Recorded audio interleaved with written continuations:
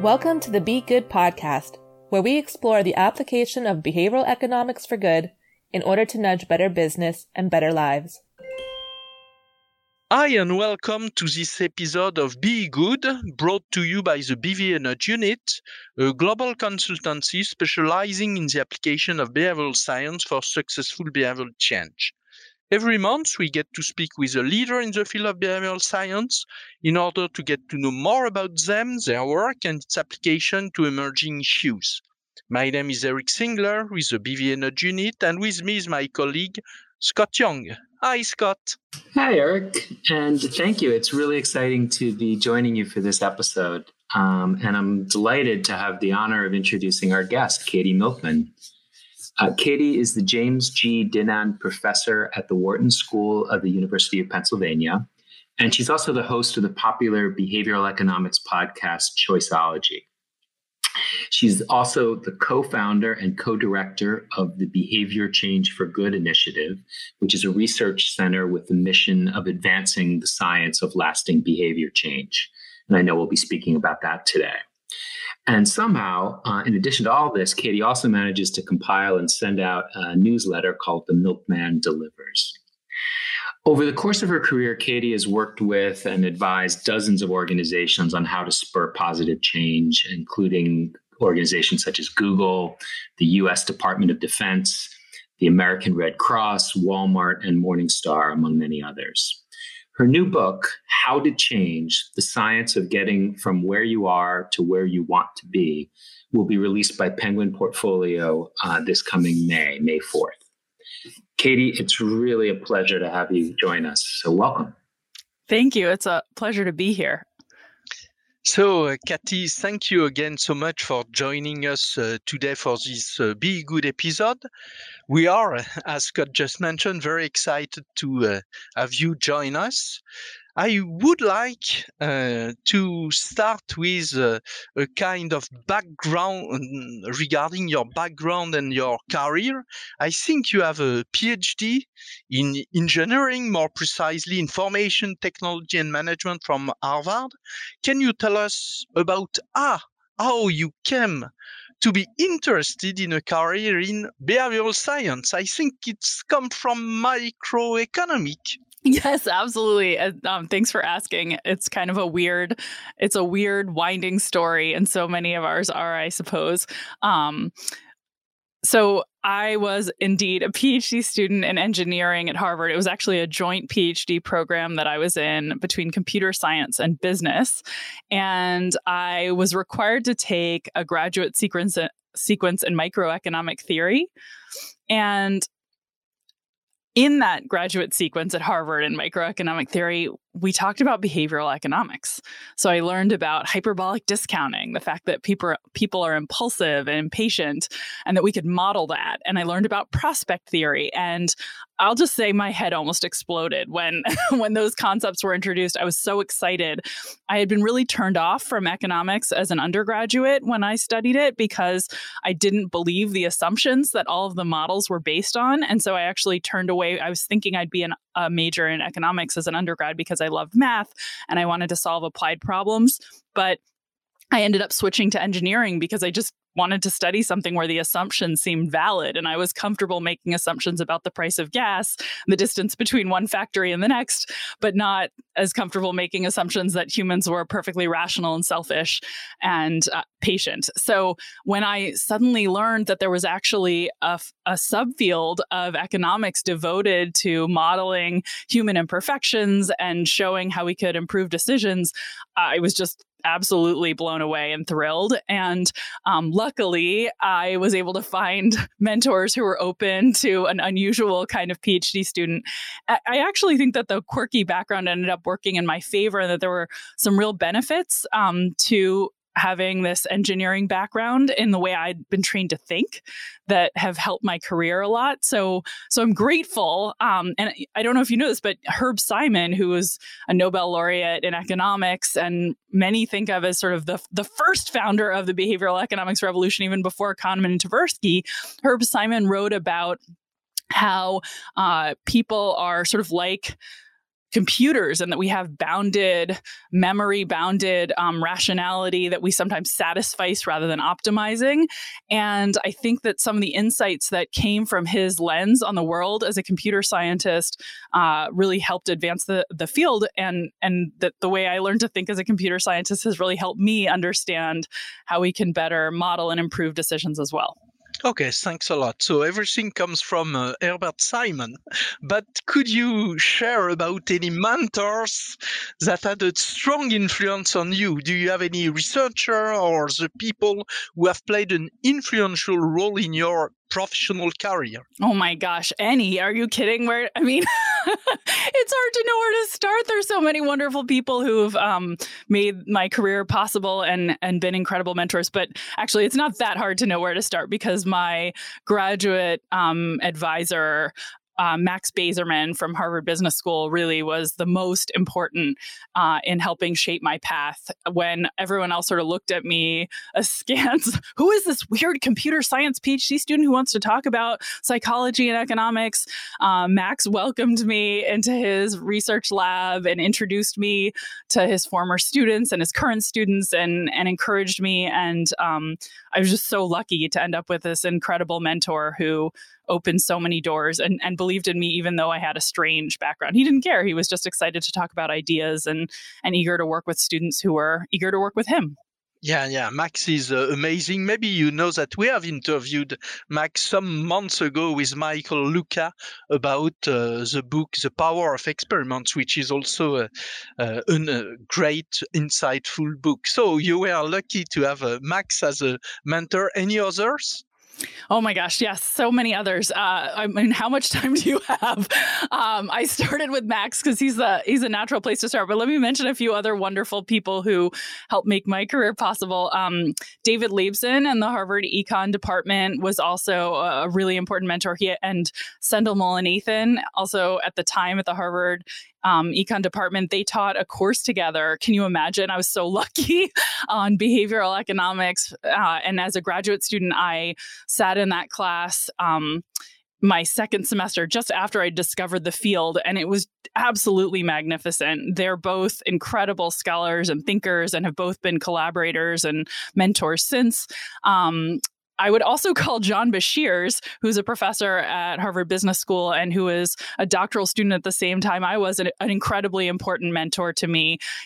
Though we were peers, he had a deep knowledge of behavioral economics research from starting really down the path of studying behavioral economics as an undergraduate, and I knew nothing. And he was excited to collaborate with me and taught me so much about the field, about econometrics. He was an amazing mentor, frankly, as well as Kathleen McGinn, who's another professor at Harvard Business School, who took me under her wing. So there were just, and that's really, frankly, a short list. I should also mention David Parks, who's a computer science professor at Harvard, who was open to this strange path I wanted to take in blending computer science with business in a very different way than other students had done. And so those are just the people in graduate school. I've had so many mentors since, from Richard Thaler to Maurice Schweitzer to Angela Duckworth, who's my partner in crime on so much research, but who I also count as a mentor.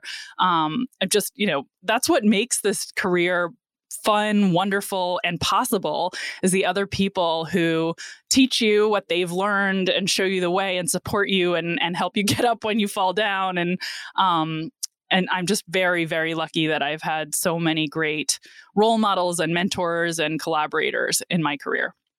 Yeah, it seems that it was a great environment for the start of your career. Is there one experiment you have conducted or some other have conducted that stands out in influencing your thinking? Yeah, that's a great question. Yes. So let me start by describing an experiment I did when I was a junior faculty member at Wharton, but it was something that I'd cooked up actually in graduate school. I just hadn't gotten the funding together and figured out actually how to execute. And it's actually based on something I tried as a graduate student. A lot of my research started as something that sort of came from an insight about my own life or, someone I saw. And by the way, I think that's very common in behavioral science to sort of see something in the world or in your own life and say, oh, wait, that's unusual. Maybe there's an interesting science experiment there and something I can prove about human nature. But in this case, I struggled a lot in graduate school to get myself to the gym. So I was, taking lots of hard classes in computer science and economics and working on research. And it was, days were long and I knew it was good for me to exercise ultimately, but I often struggled to find the motivation at the end of those long days, especially in the cold Cambridge winter, to get myself to the gym. And on the flip side, I had a hankering to read lowbrow novels. I also liked lowbrow TV, like all lowbrow entertainment called to me. And that's what I sort of most wanted to do at the end of a long day, was indulge. And so I actually ended up coming up with a solution to keep myself from wasting time on sort of lowbrow entertainment when I should have been working on problem sets and research, and to get myself motivated to go to the gym at the end of the long day. And what I did was I only let myself listen to tempting audiobooks. I actually listened to the whole Harry Potter series this way in graduate school. And most of the Alex Cross novels and many other series that maybe I shouldn't admit to having listened to, I only let myself listen when I was exercising. And as a result of that, at the end of a long day, I would find myself craving a trip to the gym to find out what happened next in my latest cliffhanger novel. And I wasted a lot less time at home, indulging in trashy entertainment because I'd gotten my fix at the gym. And not only that, but I enjoyed my workout and my novels more combined because time just would fly by at the gym. So I started calling this temptation bundling. I realized it was sort of a form of pre-commitment or commitment device to motivate myself to exercise and simultaneously to prevent an indulgence that I shouldn't be giving into. And I did an experiment testing the efficacy of this strategy in other people. When I was an assistant professor, we randomly assigned people to 3 different experimental conditions. Some people were given tempting audio novels of their choice from a menu of novels that people said they found really hard to put down once they started. And they listened to the first 30 minutes of it while they were exercising.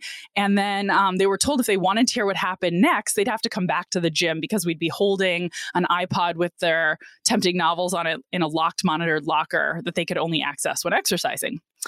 Other people also listened to tempting novels during a workout and were just encouraged to try to only use them at the gym or only listen at the gym. And a third group just did a workout without a tempting novel. They owned iPods. They were given a gift certificate to Barnes & Noble, so they could have bought audiobooks if they'd thought of it, but we didn't give them the insight. And we tested to see if this increased exercise. And what we found is that for 7 weeks, it actually boosted exercise substantially to lock people's monitored audiobooks at the gym so they could only access them during a workout. It increased exercise about 50% initially. And then there was a little bit of a decline over time. And then the gym actually closed for Thanksgiving break and everyone went home. They couldn't access the novels and maybe they forgot what they were in the middle of. Who knows? The effect didn't last beyond that period. That actually ended up spurring another line of research I've done on disruptions and fresh starts and how they can actually be really beneficial for getting us to start new things. But as my former advisee, Heng-Chen Dai of UCLA has shown, they can disrupt positive habits too.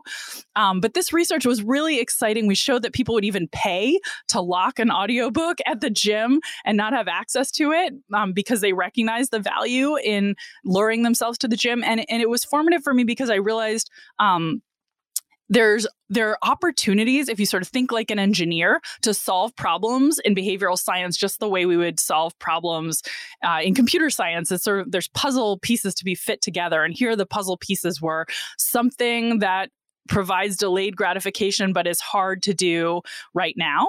And so we postpone and we don't get around to it. You can fit that like a puzzle with that instant gratification of an audio novel or your favorite TV show.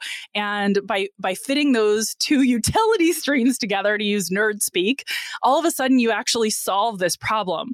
And I think if we thought more as behavioral scientists, like engineers, like problem solvers, we can make more progress. And that, although that one experiment it was early in my career, I've done a lot of, I think, bigger, more perfect studies since. It helped me think about how that engineering mindset can be useful in behavioral science and in behavior change. Wow. Thanks for sharing, Katie. I just jump in. Thanks so much for sharing. That was really interesting. And to hear that temptation bundling really started with your personal experience and challenge and then expanded from there into the study is really fascinating. I just wanted to turn the page a bit and ask you a little bit about Choiceology. I believe you're now in season 5. So I assume it's going really well. But I was curious, just to step back, why what motivated you to start the podcast and to launch it, and maybe some general thoughts about your experience with it so far. Sure. Yeah. No, actually, at the time of this recording, we're recording just a few days before our next season is going to launch, which I'm really excited about. By the time this comes out, we'll be well into that season.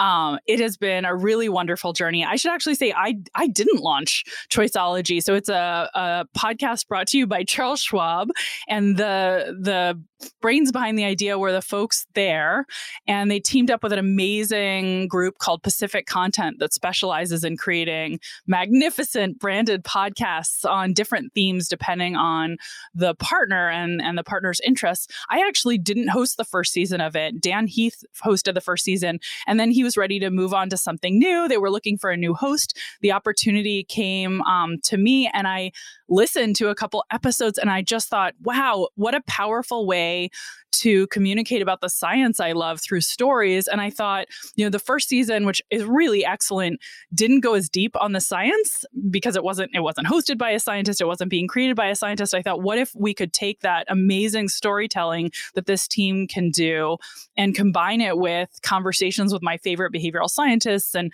bring insights to this wide audience they'd already learned to reach.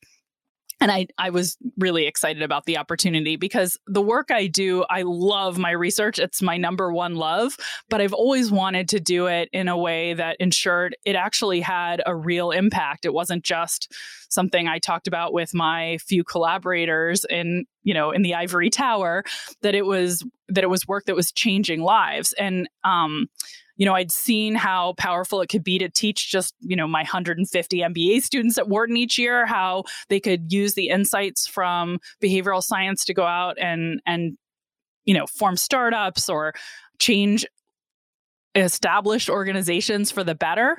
And I thought, wow, what if that reach was amplified? Instead of reaching 150 people, what if I could reach 1.5 million people?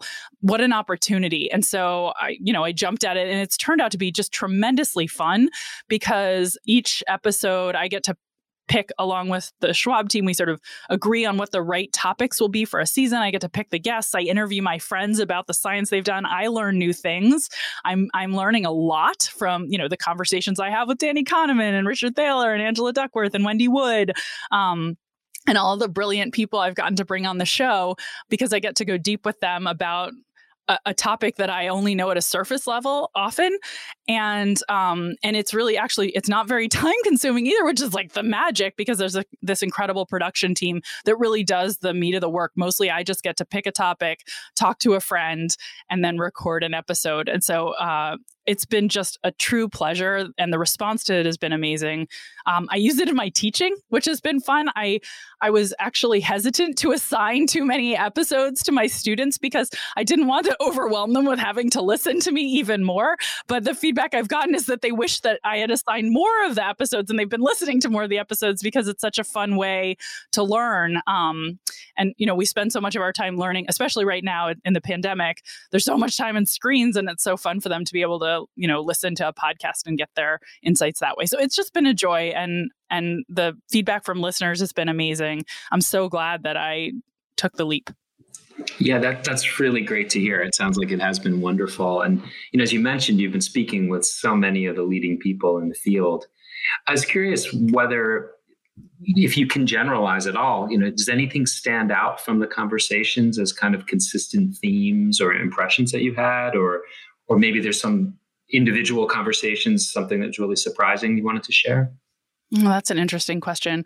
I would say a theme is how personal our research is. We talked about that already a little bit, but it's not just me. We all sort of do a bit of me search. I think that's almost a requirement for being passionate, is that you see yourself in the problems you study to some degree, and that makes you really have a deep understanding of it.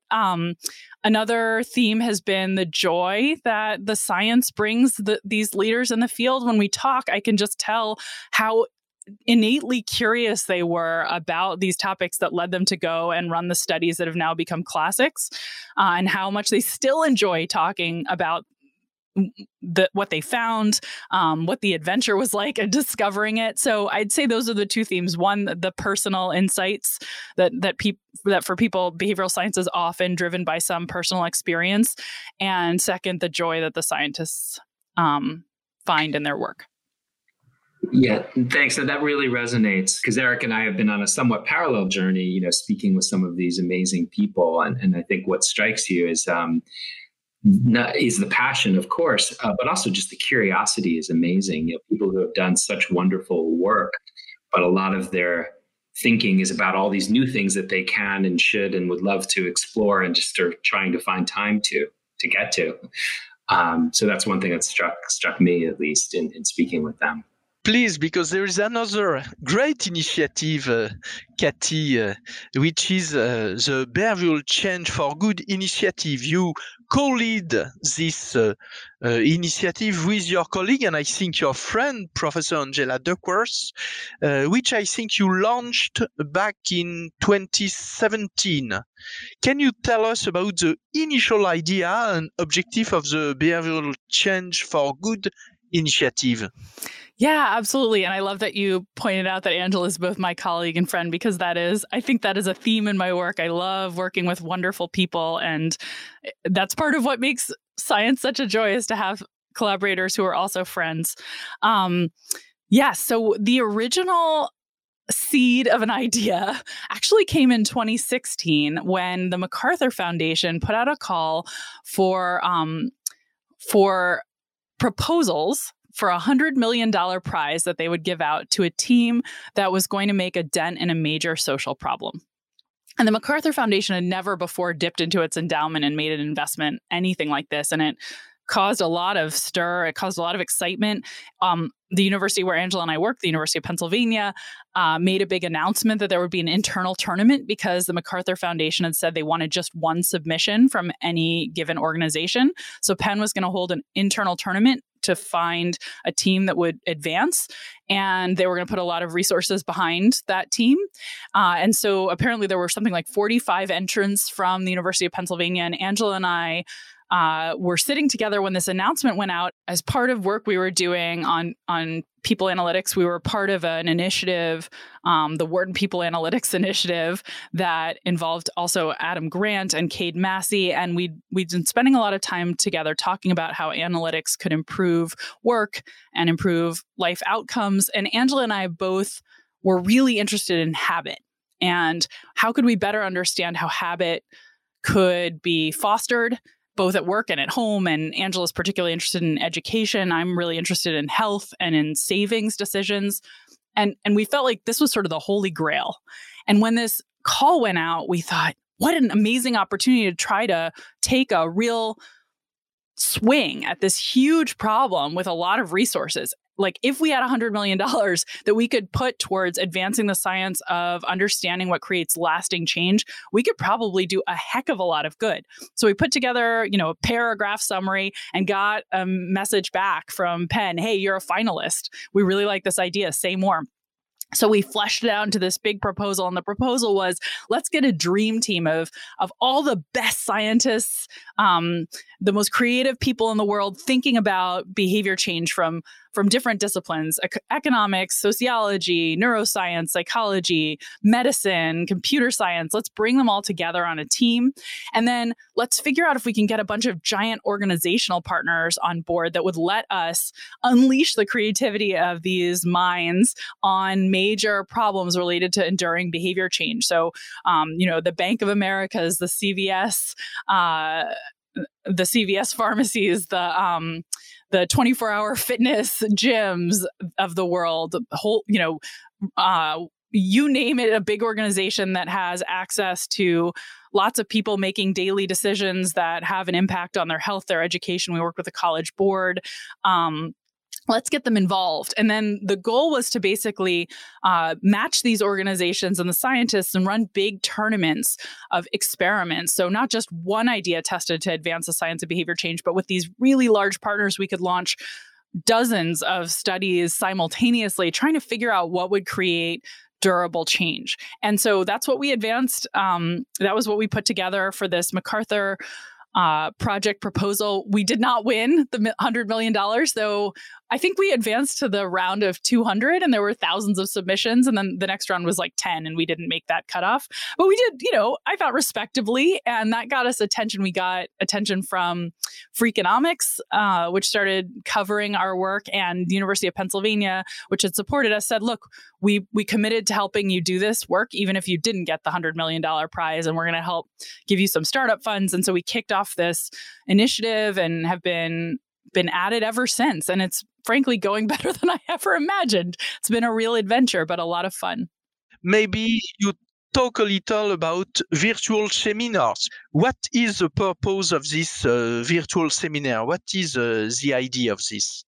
Yeah, well, when the world sort of shut down due to COVID, and we realized that there would be a gap in all of our lives, at least in academia, we normally have visitors daily, frankly, coming through our campus, talking about their research, sharing in small, intimate groups.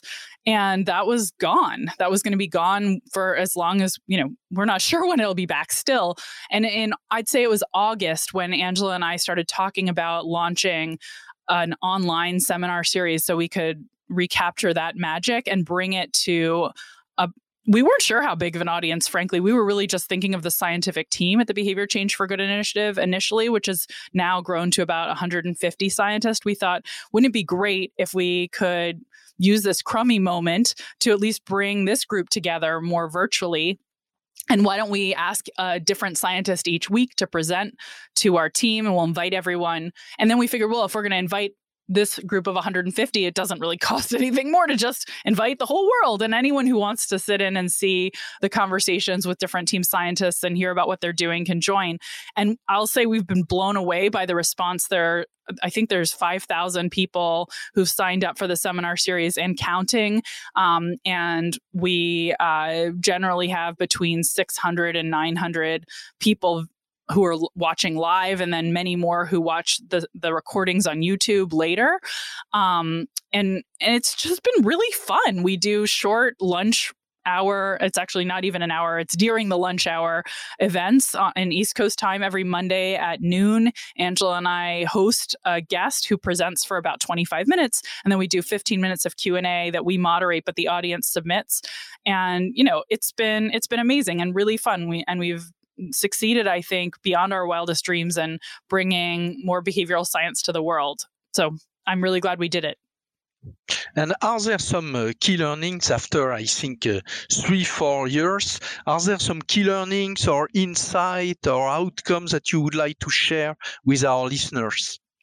Yeah, absolutely. I think so we've run a lot of studies in the last 4 years.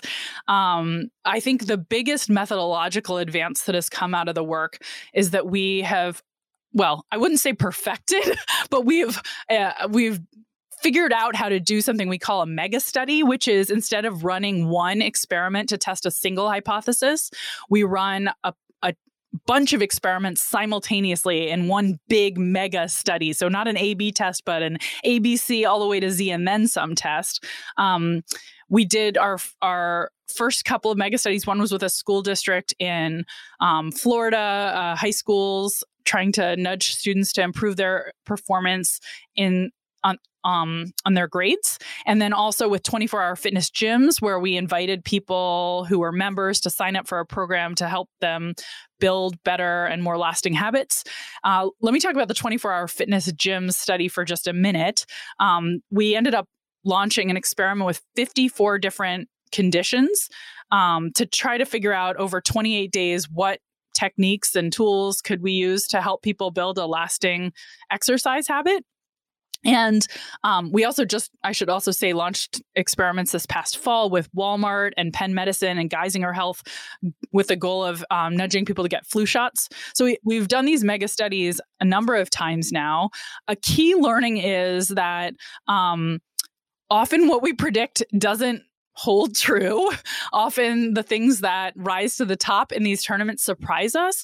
And I think that just speaks to how important it actually is to do these mega studies. We thought, this is just efficiency and let's get a lot of people with different kinds of ideas together talking to each other by letting them each run a study in isolation that they can publish in their preferred journal, but all pooled together. So there will be some cross-pollination. We'll get to see how the insights from economics compare to the insights from psychology. And instead, what I think we've discovered is that's all true, but maybe the biggest advance is that we're publishing null results. We're making it easy to do that because we can publish a big paper with everything that worked and everything that didn't. We're seeing a lot of things that don't work that you would have expected to work, and the top performing things often aren't what we thought they would be. So there's a lot of value in that, I think. In gyms, we learned just how hard it is with very small incentives to change behavior in a lasting way.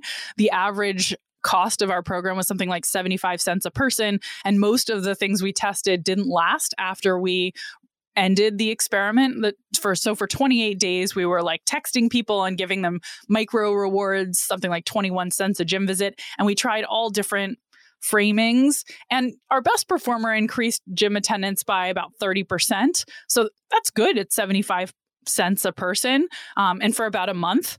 But durability was a real challenge. And I think one of the things that taught me is that we should probably not be ending treatments that are low cost, but rather thinking about ways to build sustainable strategies for behavior change, and not expecting that we can sort of give people one dose and then magically step out of the way and think things will just last. And doctors don't do that, right? One of my close colleagues, Kevin Volpe, when I was talking to him about these results, pointed out to me, when we determine that somebody needs medicine, say for diabetes, we don't give it to them for a month and expect them to be cured and then stop.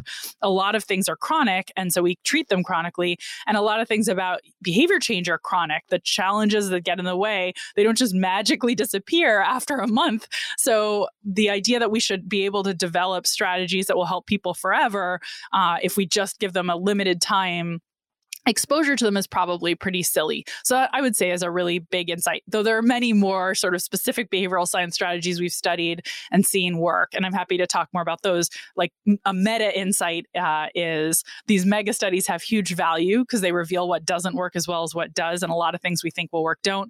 And another meta insight is behavior change requires often, I think, lasting behavior change requires lasting intervention as opposed to sort of a quick one and done. Okay, thanks a lot. But now we would like to speak about a big event, which is your new book. Scott? Yes, we're really excited to hear about your book. I know it's coming out in May, and it's called How to Change the Science of Getting from Where You Are to Where You Want to Be. So could you just start by telling us why you decided to write the book, some of the motivation behind it? Yeah, absolutely. Well, we've sort of talked about the motivation already, because it really came from starting this initiative with Angela and realizing that the thing I was most passionate about was figuring out what creates change and what creates lasting change, that I wanted to devote the rest of my career to that with a single-minded purpose, and realizing that not only was I interested in that for myself, but a big part of the reason I cared was because I saw the huge positive impact it could have on society. And to have that impact, I felt like I needed to not only invest in the research and in learning the research, but in communicating about it so that a wide audience could benefit from these insights. So there was a moment, I'd say, in my career when I realized like this could really help people. And then that moment was when I saw this graph that was published in, I think, the New England Journal of Medicine in 2007, but I hadn't seen it in 2007. And what it does is it breaks down the fraction of premature deaths in the US that are a result of different causes, from, accidents to environment to genetics to our behaviors.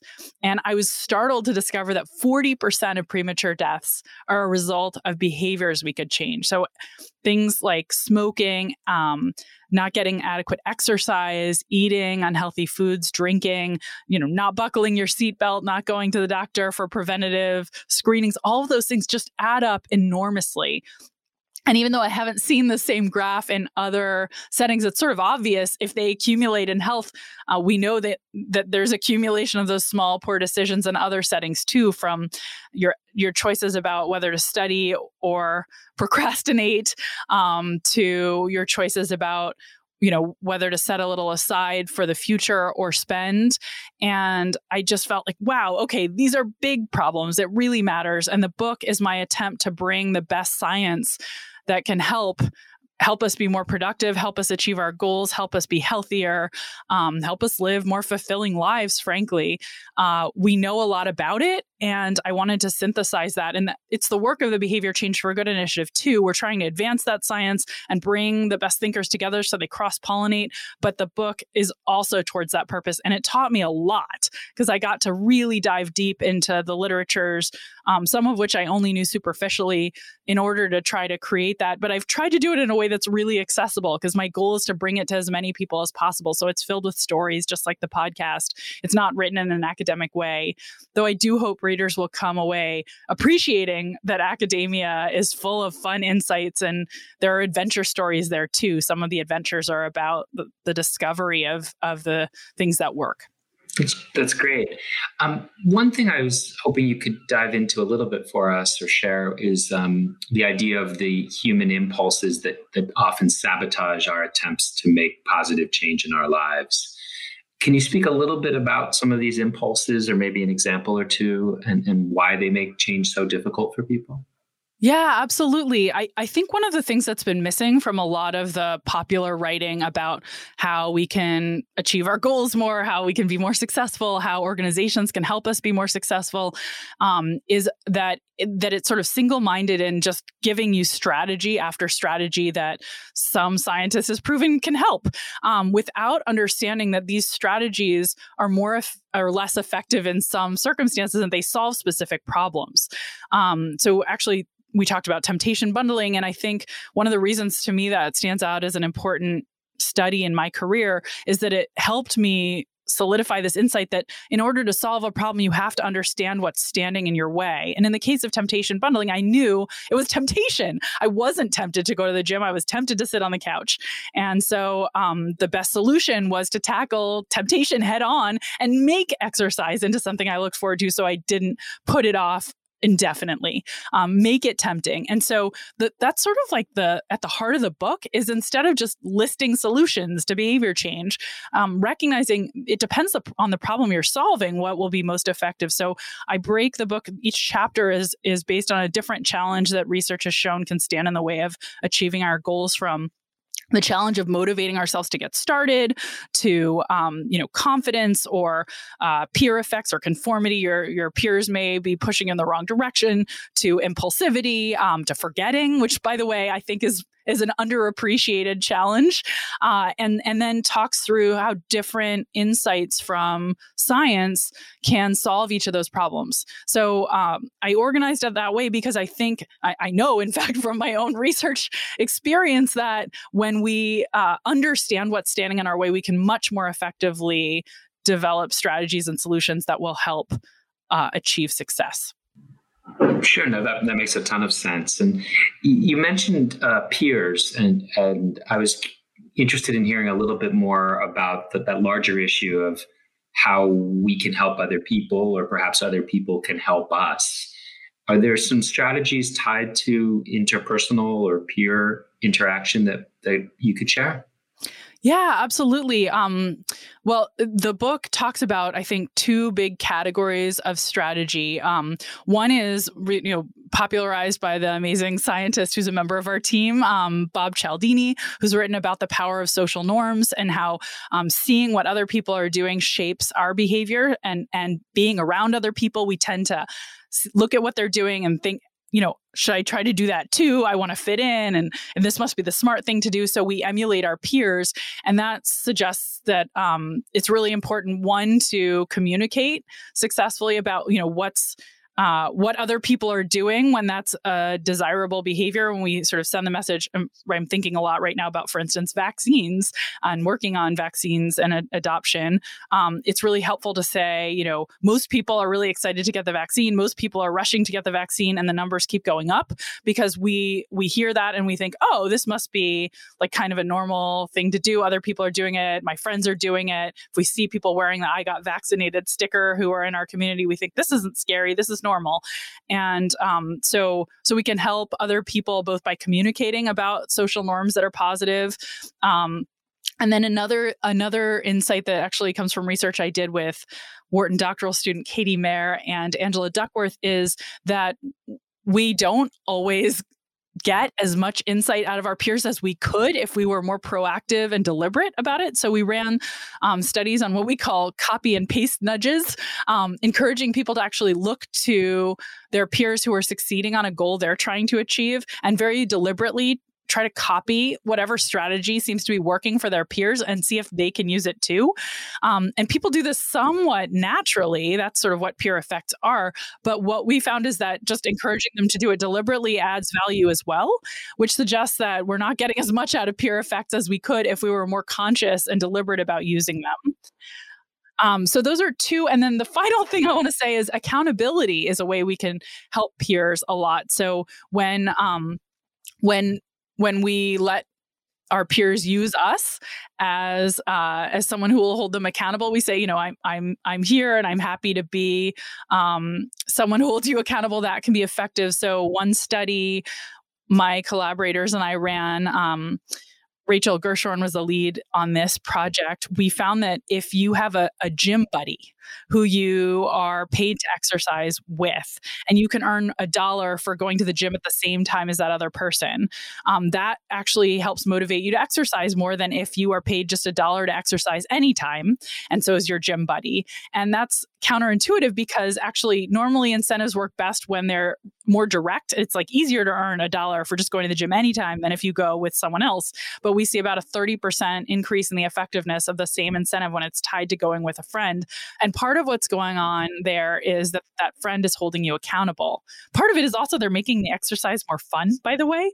So going back to what we talked about earlier, it's really important to make things that we might dread into things that we'll actually enjoy and be tempted to do.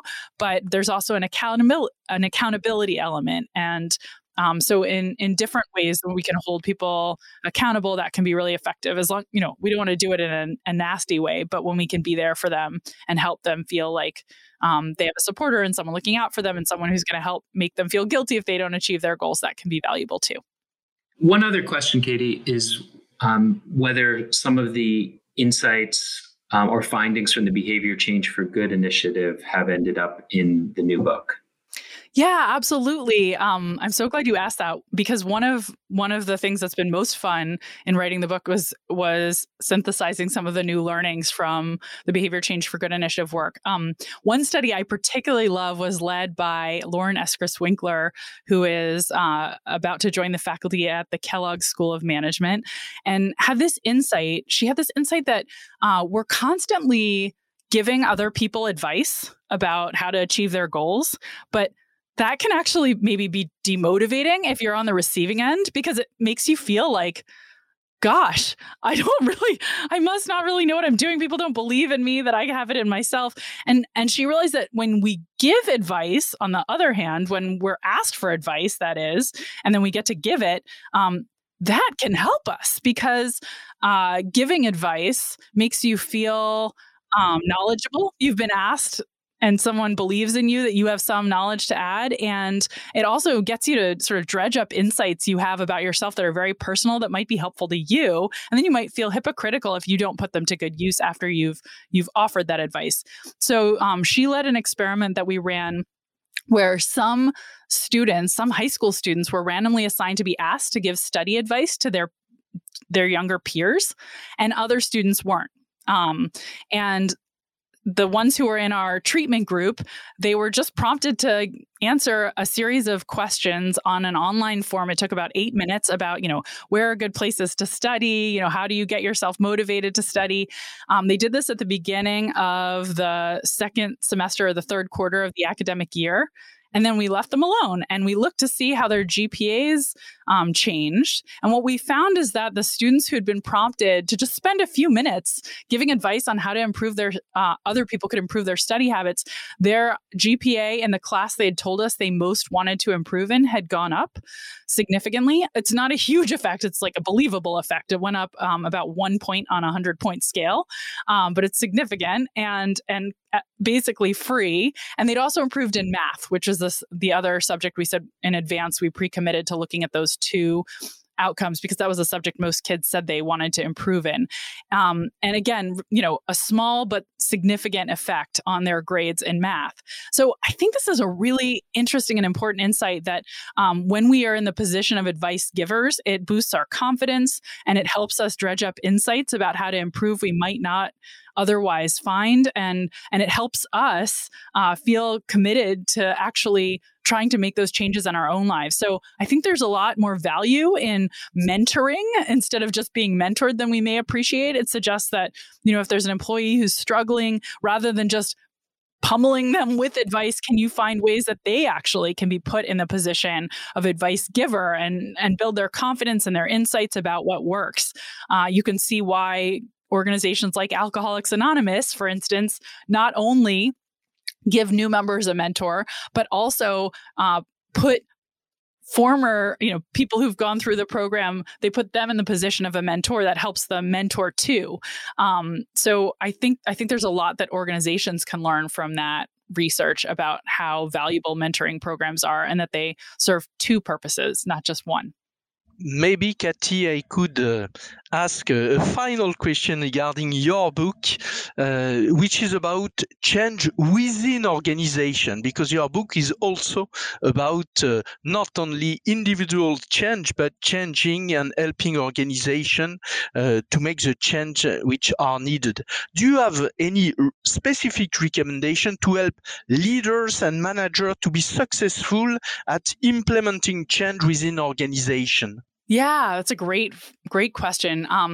Let's see. I have two suggestions. One, well, first, I hope they'll read my book because really one of the key audiences is managers who are thinking about how to help the people they manage change. Almost all of the research that I present is about strategies and tools that are implemented in organizations to help change the behavior of individuals for the better, and how well they can work in different situations. A key takeaway is it depends on what you're up against. So are people in your organization not achieving their goals because the temptation to procrastinate is too great? Or is it because they just need help getting started, or they lack the confidence to achieve, or they don't have the mentors around them that they need? So what's the barrier? What's holding them back? And once you recognize that, the tools are different. You want to use a tool that's well suited to the problem. I can give you an example. One challenge that I talked about with Google that started a whole research stream for me was the challenge of figuring out when to encourage employees to make change, when to get them to sign up for development programs, when to encourage them to start saving more for retirement or to invest in their health. And it wasn't clear to leaders at Google when they should be nudging those changes. And I ended up doing a whole lot of research with Heng-Chen Dai and Jason Reese to try to figure out when are people most motivated to change. And we identified fresh start moments that feel like the beginning of a new era in our lives as moments when people are particularly open to change. And you probably know about New Year's resolutions, and we showed it's much broader than that. So the beginning of a new week, the start of a new month, the celebration of a birthday, even the beginning of spring when it's flagged for you. These are moments that feel like new beginnings when people are more open to tackling change. And so that's another insight that I hope organizational leaders will take away, a specific one, that there are moments when we're most open to change, and that's when we can act and give people the tools that will help. But we didn't want to let you go without asking you at least the one general question about the COVID crisis and your thoughts on behavioral science and perhaps what you've been thinking about during this crisis. Yeah, absolutely. I think this crisis has revealed how much behavioral science matters, in case we didn't already know, because so many of the outcomes that have been negative have been the result of behaviors that weren't changed successfully. If we could have gotten everybody to basically just stand alone in a bubble for 14 days, this thing would have ended in 14 days, in fact. But that's impossible. And we've seen a lot of failures to nudge behavior change that would have been really productive and saved jobs and lives and livelihoods. I think it's drawn renewed attention to the power of the field. My team at Behavior Change for Good Initiative tried to bite off a small piece of the problem and see if we could make a contribution there, which was we recognized that there was a lot of effort going into develop vaccines that would likely help us end this pandemic, that there was a lot of effort going into figuring out the supply chain side, but there wasn't a lot of effort, though there was the development and the supply chain, there wasn't a lot of effort going into figuring out, well, how will we make sure people actually show up and take the vaccines? And that's a behavioral problem. So we partnered with Walmart and their pharmacy team, and also with Penn Medicine and Geisinger, two local health groups, to run mega studies in the fall of 2020, testing different messages to nudge people towards getting flu shots, with the hope that we could develop messages that would really be portable, that were more about closing what I call the action intention gap, where people probably were open to getting the shot, but might not choose to actually follow through because it's a little bit of a hassle, or they have a little anxiety about it. They're not sure it's right for them. So we tested messages that were not specific to the flu, but messages about, lots of other people are doing this, or, beat this neighboring community, or we've got a vaccine reserved for you. It's waiting for you. Come and get it. And we tested what was most effective and found across the board messaging encouraging people to get a vaccine by saying, hey, it's literally reserved for you. It's basically got your name on it, was incredibly effective. It was the most effective message we tested across all 3 sites. Leverages the endowment effect. You feel like it belongs to you once we've said it's got your name on it. And the moment where we're recording this in March, at this moment, there's not enough vaccine that's really the problem of, convincing people there's one with your name on it, you should get it. But come May, June, July, things are going to change a lot. And we hope that insight will be really helpful. We saw that it could increase take-up of a flu vaccine in a doctor's office by 11%. And it's really at no added cost, or almost no cost. The cost of sending a text messages, which is a couple of pennies, and it could save lives. So we're really proud of that work and excited to see it put into practice. Great. Thanks so much for sharing that. That is really wonderful to hear. I know we're at the end of our time, so I think on behalf of Eric and myself, we really wanted to thank you on behalf of our listeners as well for joining us today. And I guess we just want to end by seeing, is there anything you'd like to leave with our listeners? Maybe some direction in terms of where they can find out more about the book, about the newsletter, about podcasts. There's so much. Yeah. Thank you for asking. First, thank you so much for having me. This was tremendously fun, and I'm such an admirer of the work you both do, and it's just such a treat to get to talk to you. So thank you for having me. And then second, on the question of where to learn more, I try to keep a website up to date, www.katiemilkman.com, which has, information about the book on it and information about the podcast. And you can download episodes there, information about how to sign up for my newsletter, Milkman Delivers, which I know it's sort of a silly name, but my former students insisted that I had to go with it. I mentioned it as a joke, and then they said, no, it has to be that. So yeah, you can find out about all of that on my website. And you can also find out about the Behavior Change for Good initiative and our seminars and so on at the Behavior Change for Good initiative website at the University of Pennsylvania. So thank you for giving me the opportunity to talk about all this. Thank you for the work you do to spread the love for behavioral science and help organizations use these insights to make work better. And I look forward to the time we can be together in person next. We do as well. Thank you so much, Katie. Thanks, Katie. It was really a great conversation. Thanks a lot. And take care. Be Good, a podcast by the BVA Nudge Unit.